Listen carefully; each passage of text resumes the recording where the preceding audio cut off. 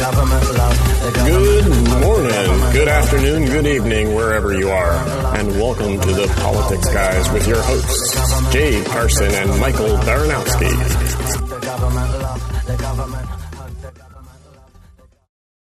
Hello, and welcome to the Politics Guys. I'm Michael Baranowski, a political scientist at Northern Kentucky University.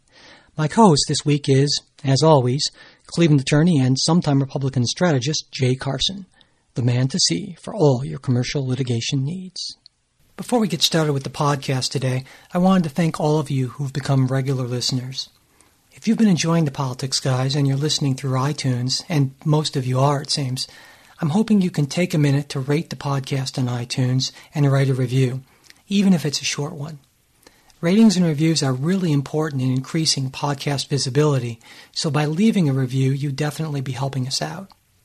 A few of you may be listening to us through Stitcher or another podcast subscription service. Ratings and reviews help there too, so if you want to lend a hand by reviewing the show, we'd greatly appreciate it. Thanks.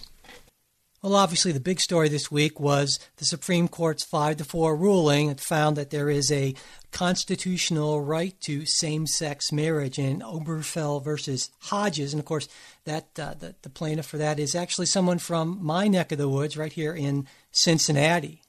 Justice Kennedy, who wrote the decision, as everyone kind of expected he would, said that while the Constitution contemplates that democracy is the appropriate process for change, individuals who are harmed need not await legislative action before asserting a fundamental right. Something that the dissenters, and that would be Justices Roberts, Scalia, Alito, and who am I missing here? Well, Thomas, the quietest justice, would definitely disagree with. So what do you think about this, Jay? Gay marriage, fundamental right protected by the Constitution. Well, first of all, if you know the plaintiff, I just want to point out I know Rick Hodges, the defendant.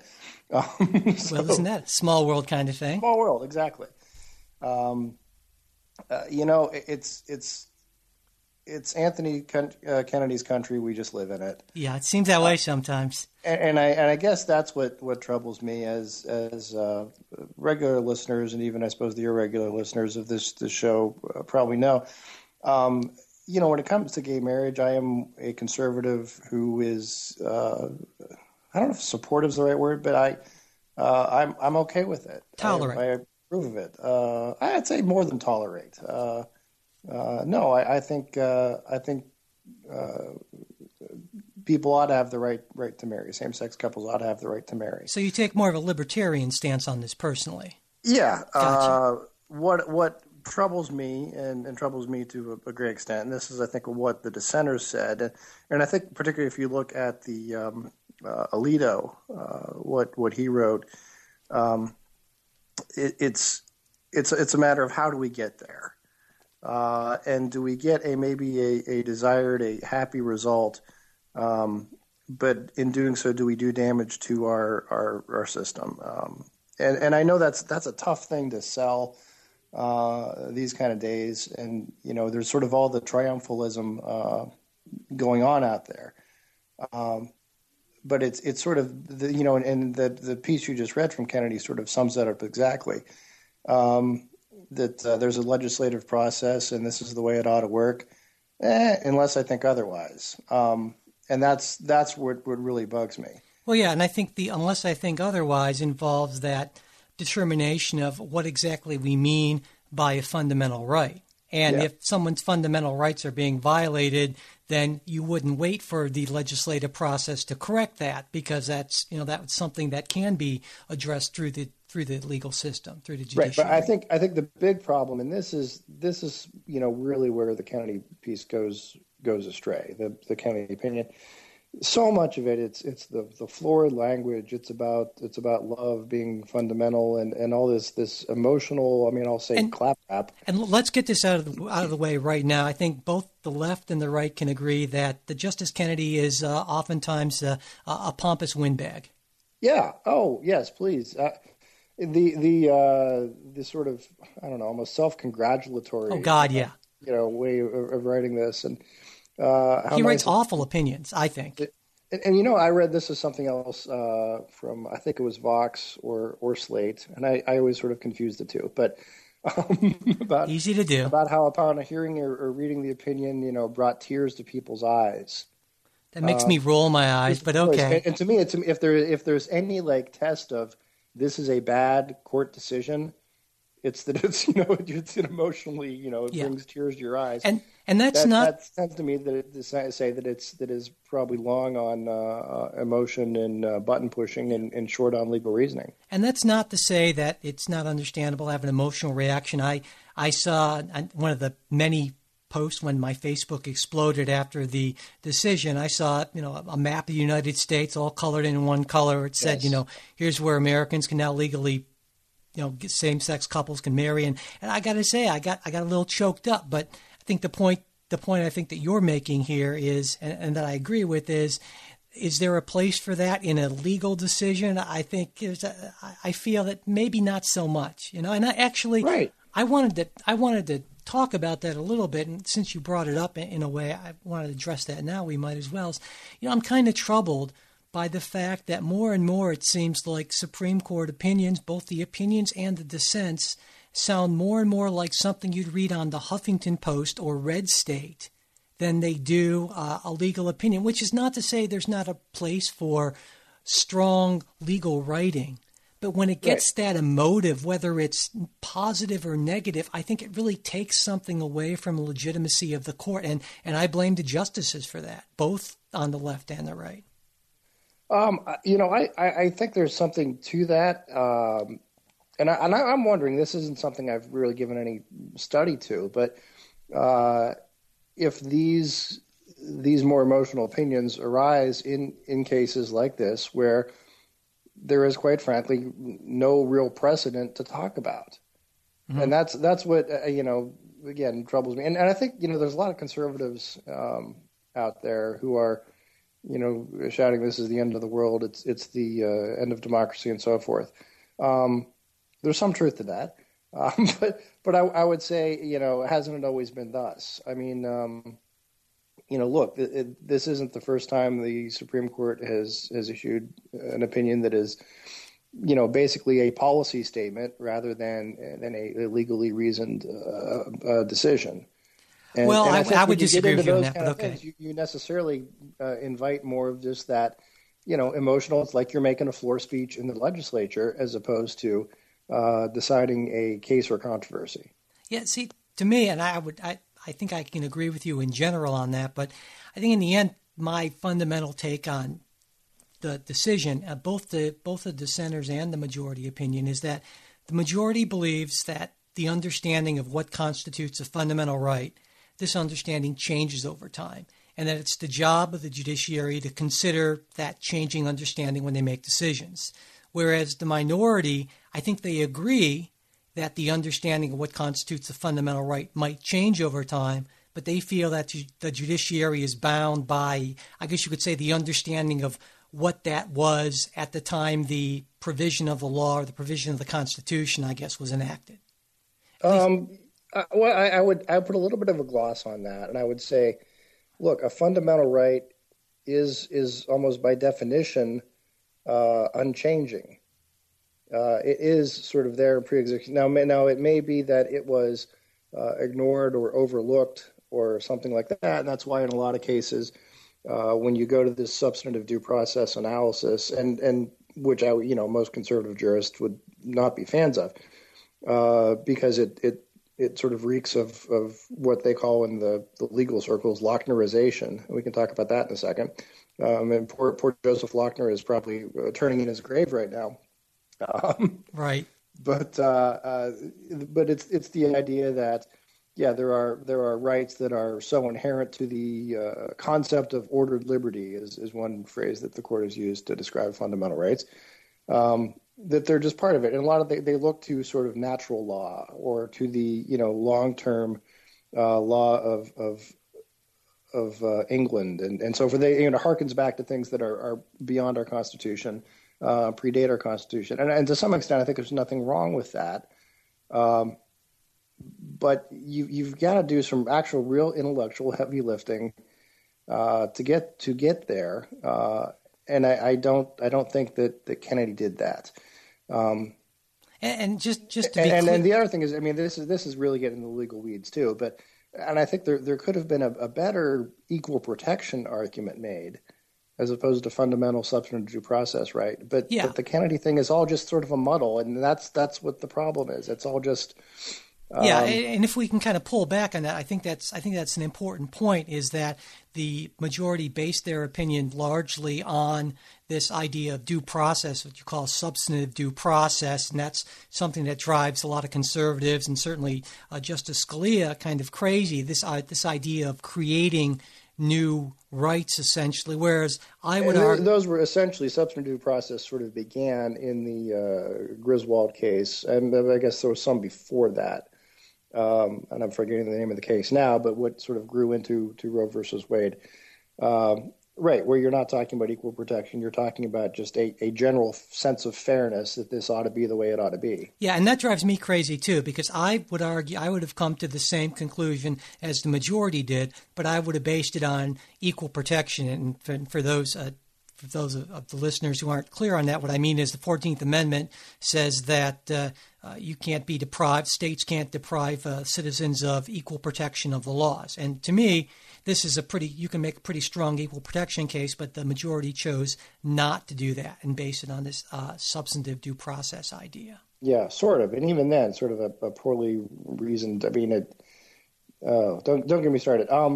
And the reason this is important, just to be clear, is that if we're talking about a fundamental right, what the Supreme Court has said in a number of precedents is if the state does something that seems to violate a fundamental right, then they review that under what they call strict scrutiny, which means that the law in question that the state's trying to pass has to be what they call narrowly tailored to serve a compelling government interest, which is kind of a high bar. And whereas, it's almost, I would say in 9 out of 10 cases, it is an unreachable bar. Yeah, and normally the standard is what's called rational basis scrutiny, which means that it just kind of has to pass the basic sniff test. Has to seem to make some kind of sense, basically. Right, and I think that's the other reason why the substantive due process. And really, I didn't know we were going to end up going here doing this deep in the legal weeds, but. It doesn't make sense because as the Sixth Circuit decision, which was what was essentially overturned here, discussed, if you're looking at this in any sort of rational basis degree, one rational basis is, no one's recognized same-sex marriage for 5,000 or so years that we've had civilization. So there's sort of a rational basis in that, that this is not something that anyone has ever, come on. And so the argument essentially, is if this is a fundamental right here we're talking about, or if it's not a fundamental right, then we apply the rational basis test, which is essentially as long as what the state is asserting is not patently ridiculous. Right. Basically, then it's going to be okay. And the state's argument is that there is an interest in promoting heterosexual marriage and creating families and family stability and so forth. Yeah, and I think it's an awful argument, but it's not. You can agree, right? Exactly, but I think it's an argument that passes a rational basis test. Yeah, which is an incredibly low bar. Yeah. Exactly. So yeah. Anyway, so what else occurred to you about the decision that you thought was notable? Well, I guess the thing that and again, we talked before the podcast and about sort of cognitive dissonance, and I'm in the same place where, look, I'm happy that the result was reached. I'm terribly upset about the way the result was reached. The idea that the fact that there has been so much progress so quickly on the acceptance of homosexuality and on same-sex marriage, within the last decade, to me, that's all the more reason of why does the court need to jump into this when it is working its way through legislatures and state referenda? Yeah, well, I think yes and no. I would think because while 37 states before this ruling allowed same-sex marriage. Only 11 of them did that through the democratic processes. The rest were through court rulings and so forth. So I appreciate that argument, and I think other things being equal, it absolutely is better to do things through that process. But when it could be decades before people get what I believe is a fundamental right, and Justice Scalia would disagree with me. I think the question here is the fundamental right to marriage. He would say it's the fundamental right to gay marriage or same-sex marriage, and I think that's a fundamental misunderstanding of what we're talking about here. No, I don't think it's a misunderstanding. I think that's sort of, and someone had mentioned, I think it might have been you, a Facebook post, Loving versus Virginia, right? And that's something, to the extent that the majority relied upon precedent. That's something, a case they cited. And that was the case so people know. Which was about interracial marriage. Yes. And I think there's a lot of differences between Loving and this, and the big one is historically, and if you're going from that natural law substantive due process thing, yes, humankind has always accepted the man-woman marriage. And in fact, if you looked to the law of a lot of states, historic English law, there was no prohibition on interracial marriage.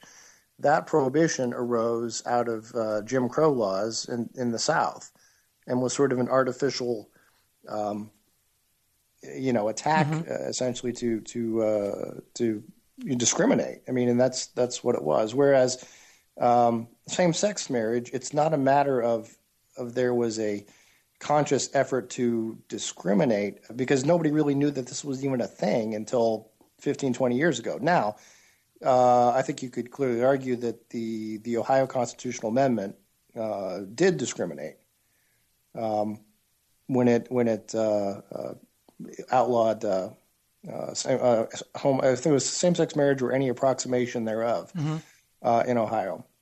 But there again, I mean, I think that's the better equal protection challenge than the substantive due process challenge.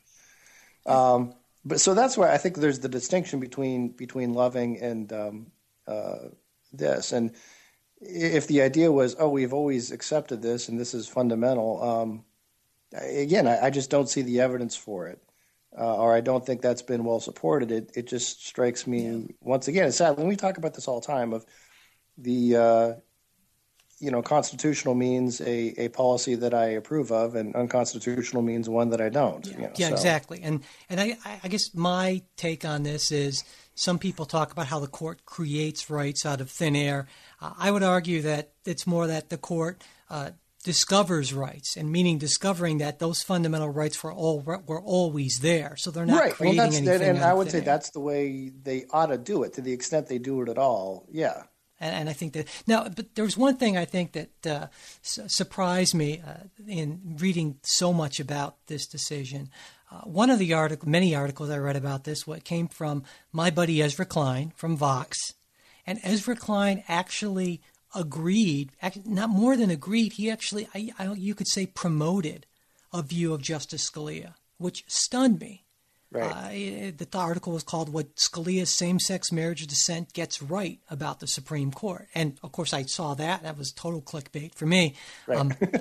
And his argument, Scalia's argument, essentially was, I don't really care so much about gay marriage, but what I care about is the court, this unrepresentative body, making these determinations that should be made through the legislative process. And his concern was that the court, maybe you like this decision, but next time it could be a court that rules on a decision that you don't like. And so it's about judicial overreach. And the thing that Klein pointed out is he said most of the justices are guilty of that. In fact, he argued that Justice Scalia was guilty of that as well, not in this case, but in the previous case, which we'll get to in a minute, the Obamacare case, essentially not being able to resist the impulse to interpret things in such a way to lead to his preferred conclusion, which would be, as Klein would probably put it, the destruction of President Obama's main domestic policy achievement.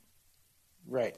And I think there is something to be said for that argument, and anyone should be concerned about 9 unrepresentative, unelected people in for life making these kind of big decisions. And I think that hits the nail on the head as far as what is the traditional classical conservative view of what the judiciary ought to do, is that decide cases and controversies and stay the hell out of policymaking. So what do you think? Let's talk about the Obamacare, which is in some ways. I mean, if it hadn't been for the same-sex marriage decision, would have been a big deal. Definitely. I would say in a lot of ways, from a purely legal standpoint, it's less of a big deal because while it's important from a policy standpoint that it preserves Obamacare, the actual legal issues, it came down to statutory interpretation of one part of the Affordable Care Act. There's no broader constitutional, discussion or new fundamental rights or any kind of that kind of thing going on. Yeah, I think just to be clear, what the challengers were arguing was that there was a clause in the Affordable Care Act that said that tax benefits that people get who sign up for exchanges people were eligible when they enrolled in an exchange established by a state. That was the exact language. And they said, well, okay, if that's the case, that means that everyone who's enrolled in an exchange, but a federal exchange, therefore is not eligible for those benefits. And if they're not eligible for those benefits, all of a sudden insurance becomes unaffordable for them.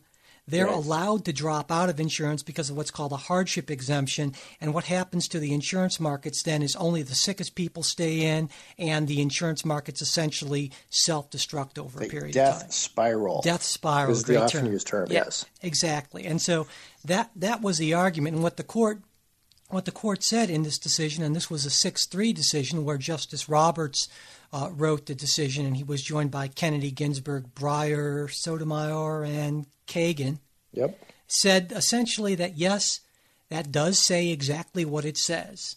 But if you take a look at the context of, if you read the entire thing, and that's quite a job given how big it is. Which no one's really done. Come on. But if you take a look at it in context, it's pretty clear that what happened here is they screwed up this passage, and that the entire legislation makes no sense. It reaches essentially an absurd conclusion if we take this for what the words actually say.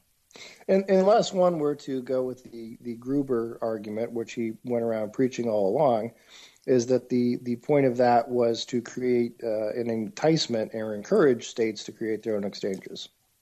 I mean, that's Jonathan Gruber, one guy who made a couple of comments, and that the right totally freaked out about, and understandably so. They were looking for anything that they could do to kill Obamacare. God, I mean, the House voted against it 50-some times. Let's call it like it is, though. I mean, what happened in this case was the language, by everyone's agreement, would seem not to allow subsidies. And Justice Roberts said that. There is a long-held principle in the law that expressio unius exclusio alterius. Latin. Very good. Exactly. It's also that's how you know it's long-held, because it's in Latin. Exactly. But no, it means expression of one is to be read as the exclusion of the other. That is just standard stuff that if you say by the state, that means by the state. And acts, congressional acts are drafted by lots of very, very smart people. They're, lobbyists from, top law firms. They are the best and the brightest from our best law schools. There are representatives who are elected, many who have, legal educations. And there's professional staff people in the House and Senate that work on drafting these things. So that's true. Sometimes you got to say, look, it says what it says, and this is like, look, we're saying Congress screwed up, so the court's going to give them an assist on this. But a lot of times what happens, and you know this, of course, is that even with all those really good people writing that, things get in or mistakes get in, drafting errors and so forth. That happens all the time, and most of the time in the normal course of business, what happens is they can submit technical changes after the fact, and no one has a problem with it. But this, of course, after the fact, was gone over with a fine-tooth comb, which is understandable. And this was, what the majority concluded was this was a drafting error, essentially. Right. And the minority, especially Justice Scalia, practically had a stroke about this. And it led to, in one of the, again, this is Facebook exploded a little bit less the day before. Somebody who I follow suggested that Justice Scalia was a lot like George Costanza in this. And it was... For and Scalia's had a George Costanza kind of week. Yes. A bad week for Justice Scalia, but it was really kind of, I think, a good analogy here. And this is the famous, what I think is the famous, if you're a certain age, the famous Moop scene where George Costanza is playing Trivial Pursuit with the Bubble Boy, kid in a bubble and so forth. And it's probably better just to kind of play the audio as opposed to try to explain it. So let me do that. Okay, history. This is for the game. How you doing over there? Not too good. All right, Bubble Boy. Let's just play. Who invaded Spain in the 8th century? That's a joke. The Moors. Oh, no. I'm so sorry, it's the Moops. The correct answer is the Moops. Moops? Let me see that. That's not Moops, you jerk. It's Moors. It's a misprint. I'm sorry, the card says Moops. It doesn't matter. It's Moors. There's no Moops. It's Moops. Moors. Moops. Moors. And I think God bless you. God bless Scalia. No, look, I think that's a funny comparison, and yes, if the act had actually said it's the Stutz or something like that, there was a misprint of that type, it would be spot on. But when you're talking about what the court did, which was insert a couple of words into the statute in order to save it, I think that's different as problematic. Yeah, I don't think they inserted words. I think they just read the context of the legislation. They essentially inserted the words state after state. They inserted the words or federal, and that makes a big difference.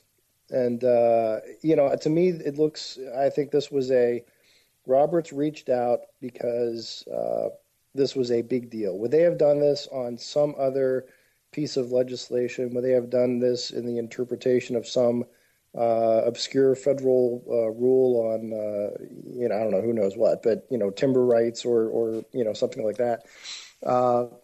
No, but this was a big deal. I think Roberts recognized if the subsidies were eliminated, there would be substantial confusion, harm, people thrown off of things. It would be a mess.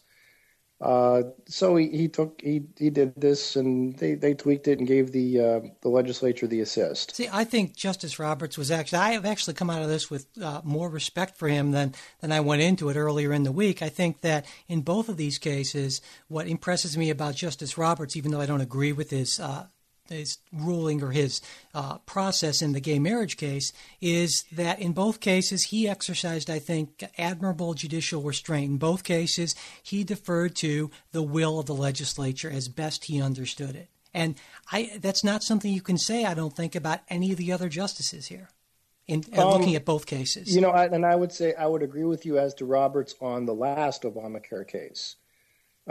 Giving deference to the legislature. On this, I think he gave too much deference. And again, just from principles of statutory construction, as Scalia would tell you and the other dissenters would tell you, it's one thing to give the legislature the benefit of the doubt and to presume the constitutionality of a statute. It's another to take the language as written and interpret it, essentially add words in. To me, again, the primary goal of statutory interpretation, you have to look at the words. If there's something unclear about the words, well, then you can maybe get into legislative history. But it's a secondary thing. Because, and the reason for that is because we have written laws, and they're written down for an important reason. And if it's a matter of, well, it's close enough and that's what they meant, you do a disservice to democracy. Democracy doesn't work as well because because legislators aren't held as accountable to what they actually produce. I guess what one thing that troubles me is that, even if I grant that point, back in 2012, in the previous Obamacare case, Justice Scalia himself said that without these subsidies, the exchanges wouldn't operate as Congress intended. And he somehow forgot all about his decision. Now, Justice Roberts didn't. Justice Roberts actually cited Scalia in support of his argument there. And Scalia, of course, like I said, conveniently forgot about that. Yeah. And see, that exactly is why Ezra Klein, I think, liked that article, or liked that, that point that Scalia made in the gay marriage case, is that this judicial overreach is really easy to do. And Justice Scalia, I think, did it here. And I think he has been very inconsistent. For instance, in this case, he's saying that, well, the law says exactly what it says it does. But yet in the gay marriage case, he wants to read all kinds of stuff into what the Equal Protection Clause means. Say, well, let's look at what the laws were back then and other things and so forth. So I think he's picking and choosing, little bits to kind of get to his preferred ideological outcome. And I don't think Justice Roberts is doing that. And for that, even though I don't agree with him some of the time, I certainly can respect him a lot more than Justice Scalia, who I enjoy. God knows I love reading him in dissent. Well, first off, because I'm probably going to disagree with him on policy, but also because he's funny as hell. But, I think that maybe actually does some real damage to the process. Well, I'm not going to argue. I could argue with you on some sort of distinctions between the two cases and where Scalia is on that. But I think it would we would really be getting into the legal weeds and so forth then. But I'd point out, back in 1987, I think it was 87, 88, Robert Bork wrote a book called The Tempting of America. I remember it well, 7 on my bookshelf, yeah. Yeah, and Bork made the point that I think you've just made today, and I would agree with today, and that is when you allow the judiciary to make policy, there's the temptation. And it's not the temptation to do something bad. They're, sort of big, and I don't want to use the word dictatorship because that's not what I'm talking about. Oligarchies, sort of the Platonic guardians. When you get this, these situations never arise out of an intent to do evil or do wrong. The temptation is to use power to do something good. But as you point out, and this is, again, sort of classic conservative Burkean, Lockean philosophy, is that you can't trust anybody to do good. And that's right. Lord Acton also, absolute power corrupts absolutely. And it's so I look back to Justice. I almost said Justice Bork. What a world we would be in if very different, that had been the case, right? Yeah, for sure. But Judge Bork's discussion, and I really think people ought to consider this as they're celebrating the same-sex marriage decision. Consider if Ezra Klein and Robert Bork are saying the same thing. There might be something to it. Yeah, definitely. And there is a sense of we lose a little bit of democracy, and it's not the end of the world. It's not the end of America, as some conservatives would say. But it's a little bit of a chipping away, and there's the problem of what's next, and you might not like the next decision as much. Absolutely. Hey, I'd also, and again, this is completely geek out because not only would I reference Robert Bork, but also Tolkien. If you've read The Lord of the Rings or seen the movies, I mean that's what this is all about. That when you can have something that would give you absolute power, there's the sense that I'd do something really good with it. I wouldn't be corrupted, but the problem is people are fallible and they are going to screw up, and even with the best of intentions, you're going to get a result that is at best undemocratic and could be much worse. Absolutely. Well, we're running kind of short on time, but I wanted to end on kind of a lighter note, at least what I think is a lighter note. Earlier in the week, and I think this is about as light as it gets, that Bobby Jindal entered the presidential race. Yeah. So that's what I like to think of as Bobby Jindal threw his hat into the ring to be the next multi-million-dollar correspondent, commentator for Fox News. That could be. That could be. And I like Jindal. I think he's fine. I don't think he's got anything that makes him stand out against the other folks in the field. It's, I suppose, exciting to have an Indian American candidate, but he's not saying anything new. He's not. I don't think he's particularly dynamic. He's got some baggage, and Louisiana doesn't bring anything particular to the equation. No, not hardly. In terms of electoral states.